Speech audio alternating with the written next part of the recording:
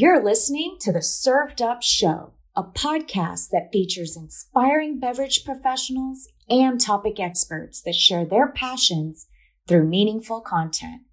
Your hostesses, Bridget Albert, is best known as the Market Fresh Mixologist, an industry mentor with over 25 years of experience. And I'm Julie Milroy, best known for my passion for leading change and helping others grow in their careers. Grab a cocktail and sit back. Let's learn how we can make a positive impact in our industry.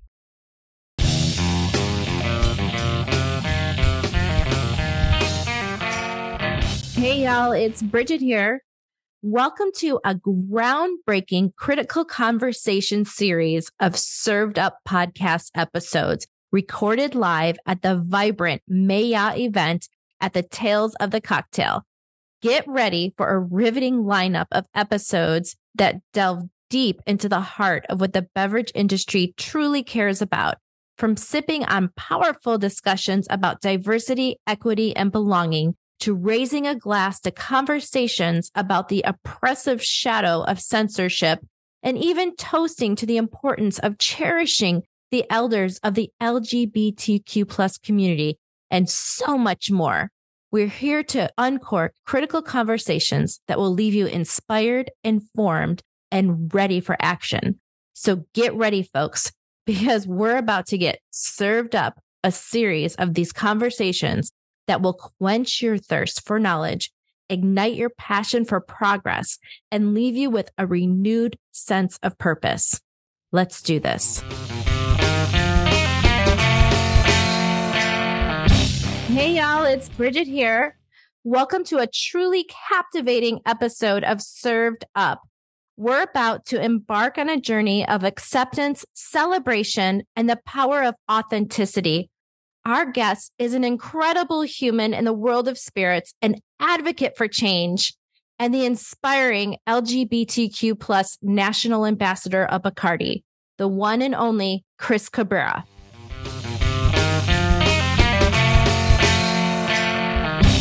Welcome to Critical Conversations with Served Up the Podcast. I'm your host, Bridget Albert, and we're here today at Tales of the Cocktail.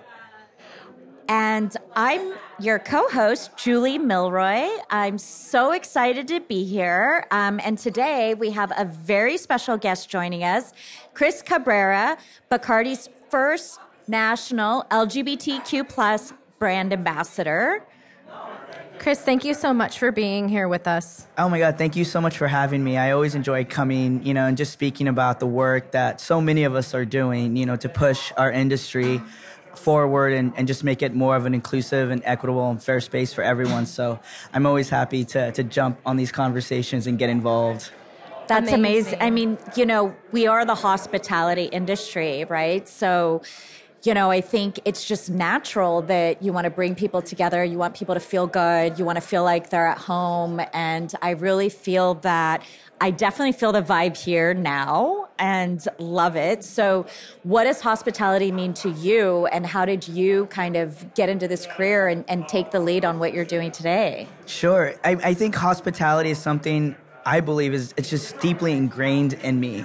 It's just been something I've always, taking care of other people, making sure they're okay, hosting them. For me, it's something I really genuinely enjoy doing. And before I kind of entered the bar industry, I was, I wanted to be the best chef in the world. So I went to the Culinary Institute of America in St. Helena in Northern California. And so coming into the bar industry was something that happened very accidentally. I was, training. I was working for Thomas Keller at some of his restaurants, and just loving cooking. Kind of just fell into bartending because I was working for a famous pastry chef, and she was also a famous lesbian, Elizabeth Faulkner, and she wanted me to work her ladies' night behind the bar, and she asked me. At that time, I was identifying as Christina. She was like, Christina, I think you're hot. Do you want to bartend? And I was like, sure.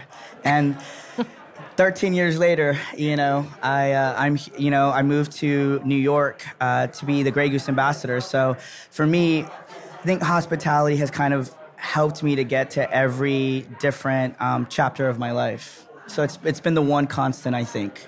Yeah. That's really amazing. I love how you just said, she said, you're hot, you're hired.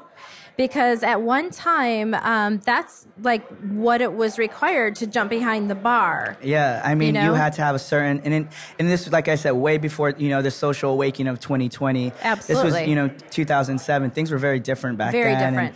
And, even, in the culinary world, back then I was identifying as a woman, and, to be a woman of color, in spaces back then in 2000, and even up until very recently, it was a very cis white male dominated world. So you found it in the kitchen, and you found it, behind the bar as well. Yeah, absolutely. Yeah. I would love to talk about the significance of your role as the LGBTQ plus brand ambassador, really during the time that we live in now, where our country is facing some policies that go against everything that the community is all about. And I want to understand how your work really contributes for the fight for equity and inclusion for all. Sure. What a question. First of all, that's an amazing question. I think the work that I'm doing now more than ever, I think holds a special significance and a special meaning. Because there's over 500 anti-LGBTQ laws in 36 states that are trying to be passed or have been passed.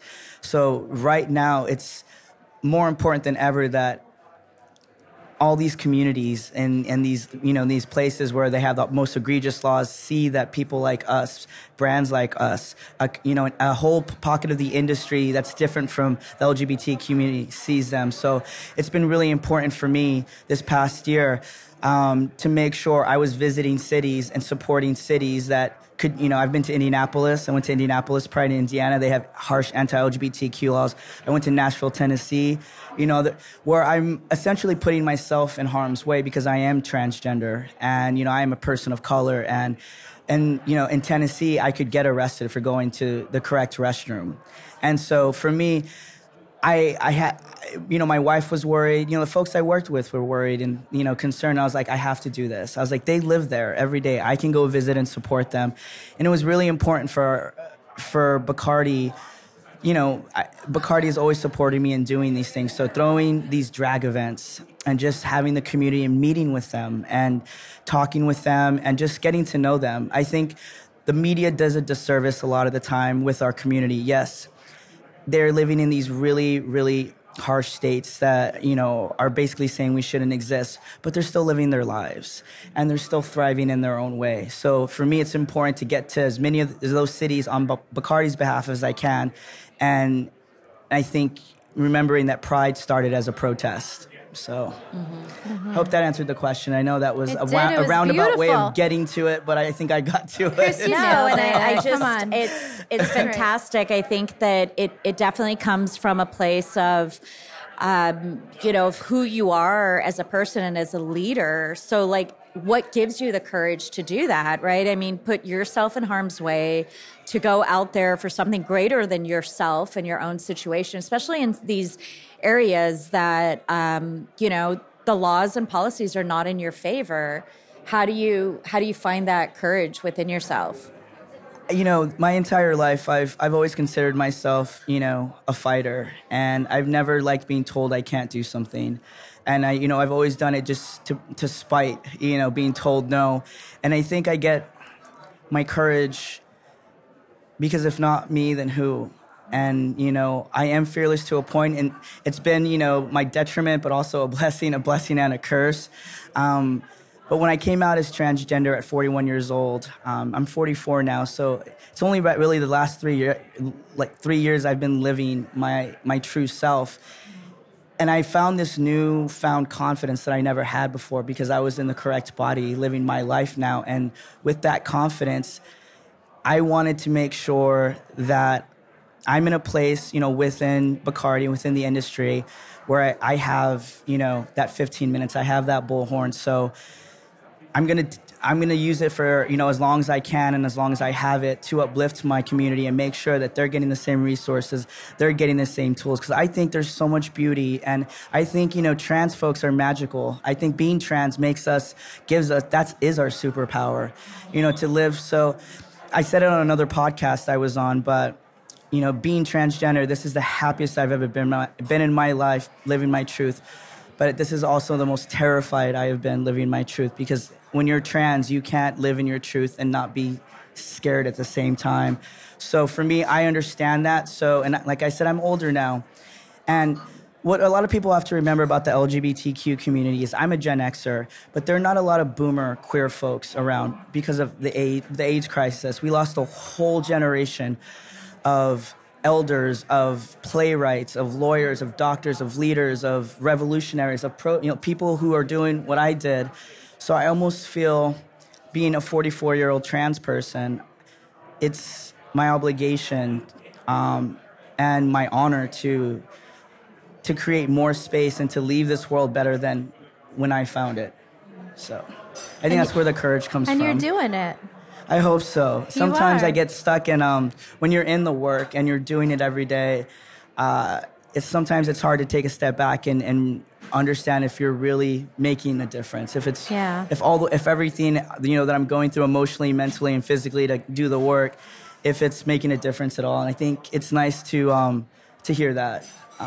So thank you. Yeah, absolutely. And, I mean, we see that, and I'm sure you hear it from people's lives that you've impacted, right? I mean, that's a passion that drives me when somebody says, wow, you really helped me with this, or you inspired me to do this. And for that younger generation, like, you went through your transition, what you said 3 years ago, so we're the same age, 79, yeah, right? 78, yeah. Oh, 78. I'm going to be 45 in a couple of weeks. So. Okay, all right. Well, I'm 79. It's okay, same. I'm a lot older than you, too. Love it. I used to be the youngest one in the room. I'm not anymore, so I get it. What a realization when you get that, right? You're like, I am wait, definitely what the happened? oldest person I in used this to room. be, yeah. But I think, having that confidence, and sometimes it does come with life experiences. So what do you say to that next generation, people that are like still not wanting to come out as their true self and being who they truly are and being comfortable with that and being happy, even if it's a little scary? Like, what do you say to those people?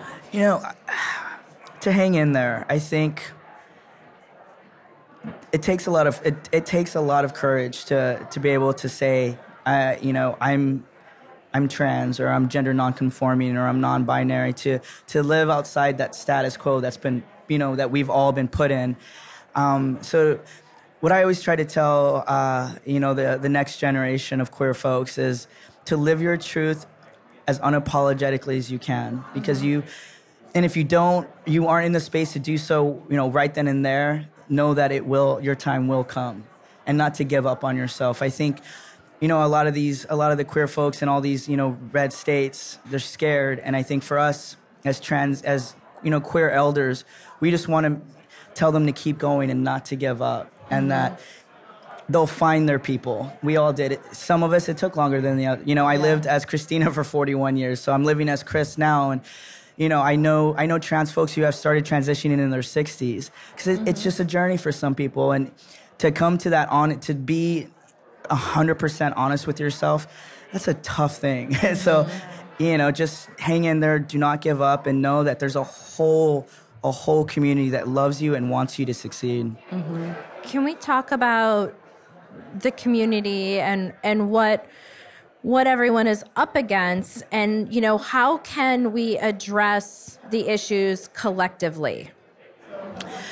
I think collectively it's all about listening. I think, as a society, we're just not very good at listening. We always want to be heard, but we don't ever want to listen. And I think that's what it is, just hearing, I think, and humanizing an experience. I think for me, I'm usually the first trans people a lot of people have met. Mm-hmm. And I want them walking. What I do with them is I just talk to them, and I really just humanize who I am. Mm-hmm. It's easy to hate an idea or a thought of who someone is, but when you're faced with someone and they're kind and they're generous and they're, forthright with you, it's hard to dismiss it. So I think, collectively, I just think it's coming all from the same place, at knowing, as a person, because as a trans person of color, I'm still learning things. Sometimes I still misstep. I misgender sometimes, and it's all a learning process. And I think all of us have to understand that and be more gracious with each other to understand that we're all going to make mistakes. This is new territory for all of us, especially, the older folks, the Gen Xers and the boomers, not that we're set in our ways, but, we've been living one way a really long time. So for me, if I can see the change in someone and, they may say, ignorant things, but I correct them and then they're willing to listen to that, I can work with that. Yeah. I can always work with someone. So I would say collectively, open mind, come in with an open mind, come in with grace, and come to listen. And don't center yourself. Like, listen to the people that you're fighting for and know that the people you're fighting for, they're uncomfortable. So you're going to be uncomfortable. And be okay with that uncomfortability. Be okay that, it's not going to be an easy road, but being, there for the fight means you're there through the good and the bad. So. It's beautiful. I think you said it. And this commonality and this topic has come up with a lot of the conversations we've had with our guests. And it's just humanizing, right? And like the opposition and people that come up with these policies they're dehumanizing who people are and coming up with rules and laws to make us like we're all like robots or something. But ultimately we are human. And they've even said, like, despite what we see in the media and the news, you think like you're going to go out there and everybody's going to hate on you. But once you like meet people human to human, people have a lot more natural empathy. And I think you have to believe that there's more people that will relate to you as a human versus the latter. Absolutely. Michael J. Fox made a comment, and I will never forget it, through his Parkinson's disease. But he said, with optimism, with gratitude, optimism is sustainable. And so for me, that's really what it is. You have to find the good things. And when I've been to these cities, like when I went to Nashville, I was nervous. Yeah. I'm a trans person of color. There are anti-trans laws there. I was looking over my shoulder, but what I found was the most welcoming, warm, like, allies and queer folks alike. Like, it was a city where mostly everyone didn't really care, but it's always like that, the small minority that's always the loudest.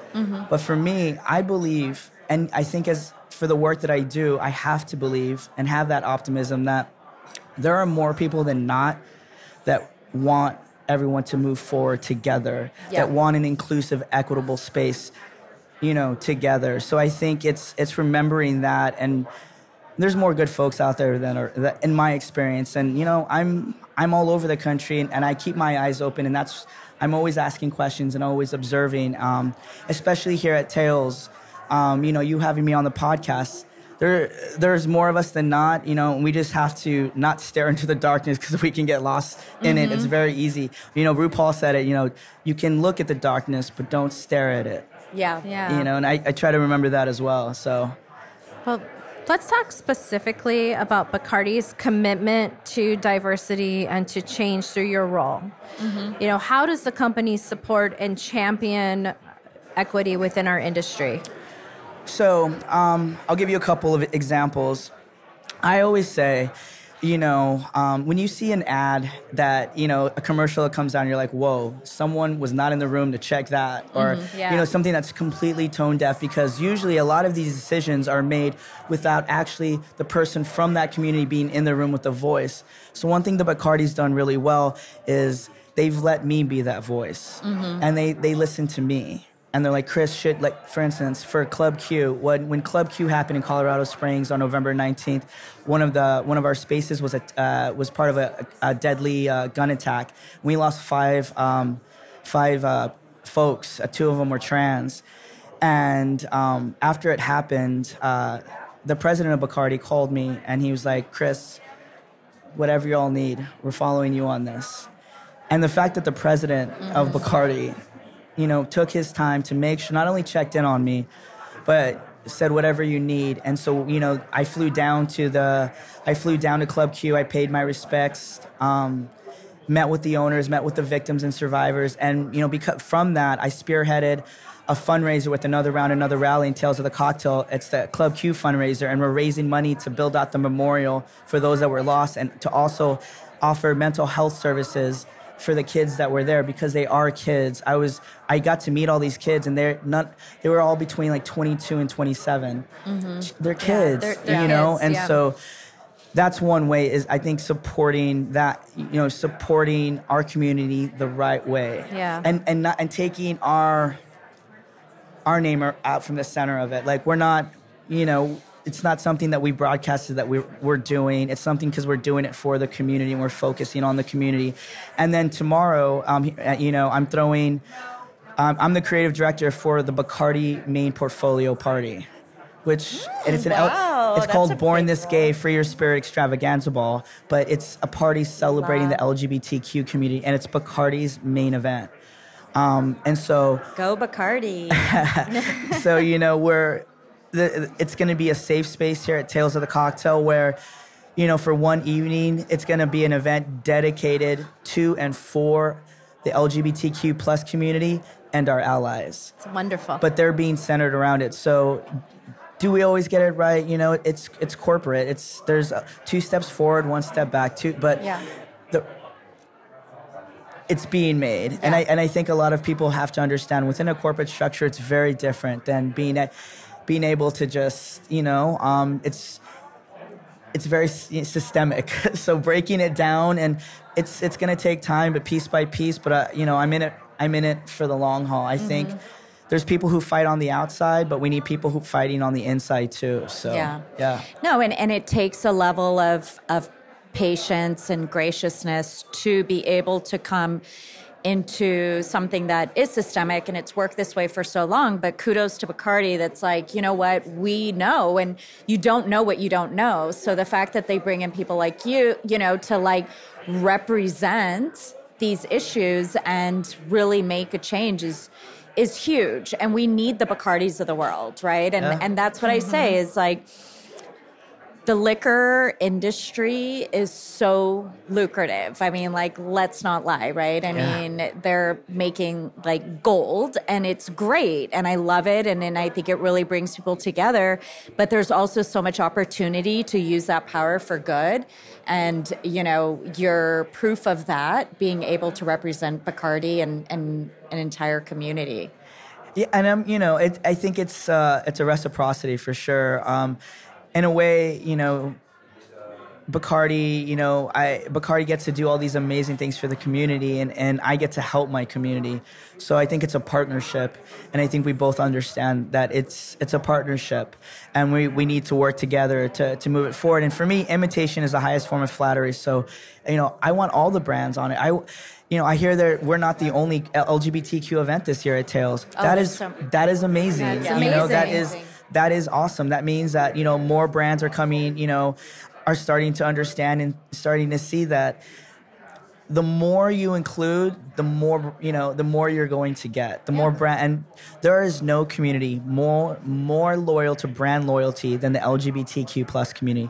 Like, for instance, Absolute. I know I work for Bacardi and I represent Grey Goose, but Absolute has been, with the queer community since 1984. Yep. So I will just personally, as a queer person, I will always pay them the utmost respect, and that's one brand that I will never try to take, business from, because it's Absolute, and they've always done, what they've done. But I think, we're getting there. There's room for everybody, right? There's room for everyone. That's what we're here for. The LGBTQ plus community spends over $3 trillion a year on consumer products and traveling. Like, why not? Trillion, folks. Trillion with a T. That's a T. Why wouldn't you want that business? Yeah, why wouldn't you? Why wouldn't you want that business? As long as you're doing it authentically and not rainbow washing, I say the more the merrier. I want everybody, to come join us. That's right. Well, Chris, can you tell our listeners where they can find you? Sure. Like on social media. Yeah, give us your handles. Well, so for the rest of the week, no. Yes. Yeah. So my Instagram handle is at Chris Cab, CHRSCAB. Chris Cab. Yeah. I'm based in New York City, but I travel all over the country. I throw events all over the country. And please, if you can, we do have the fundraiser happening this week at Tales of the Cocktail.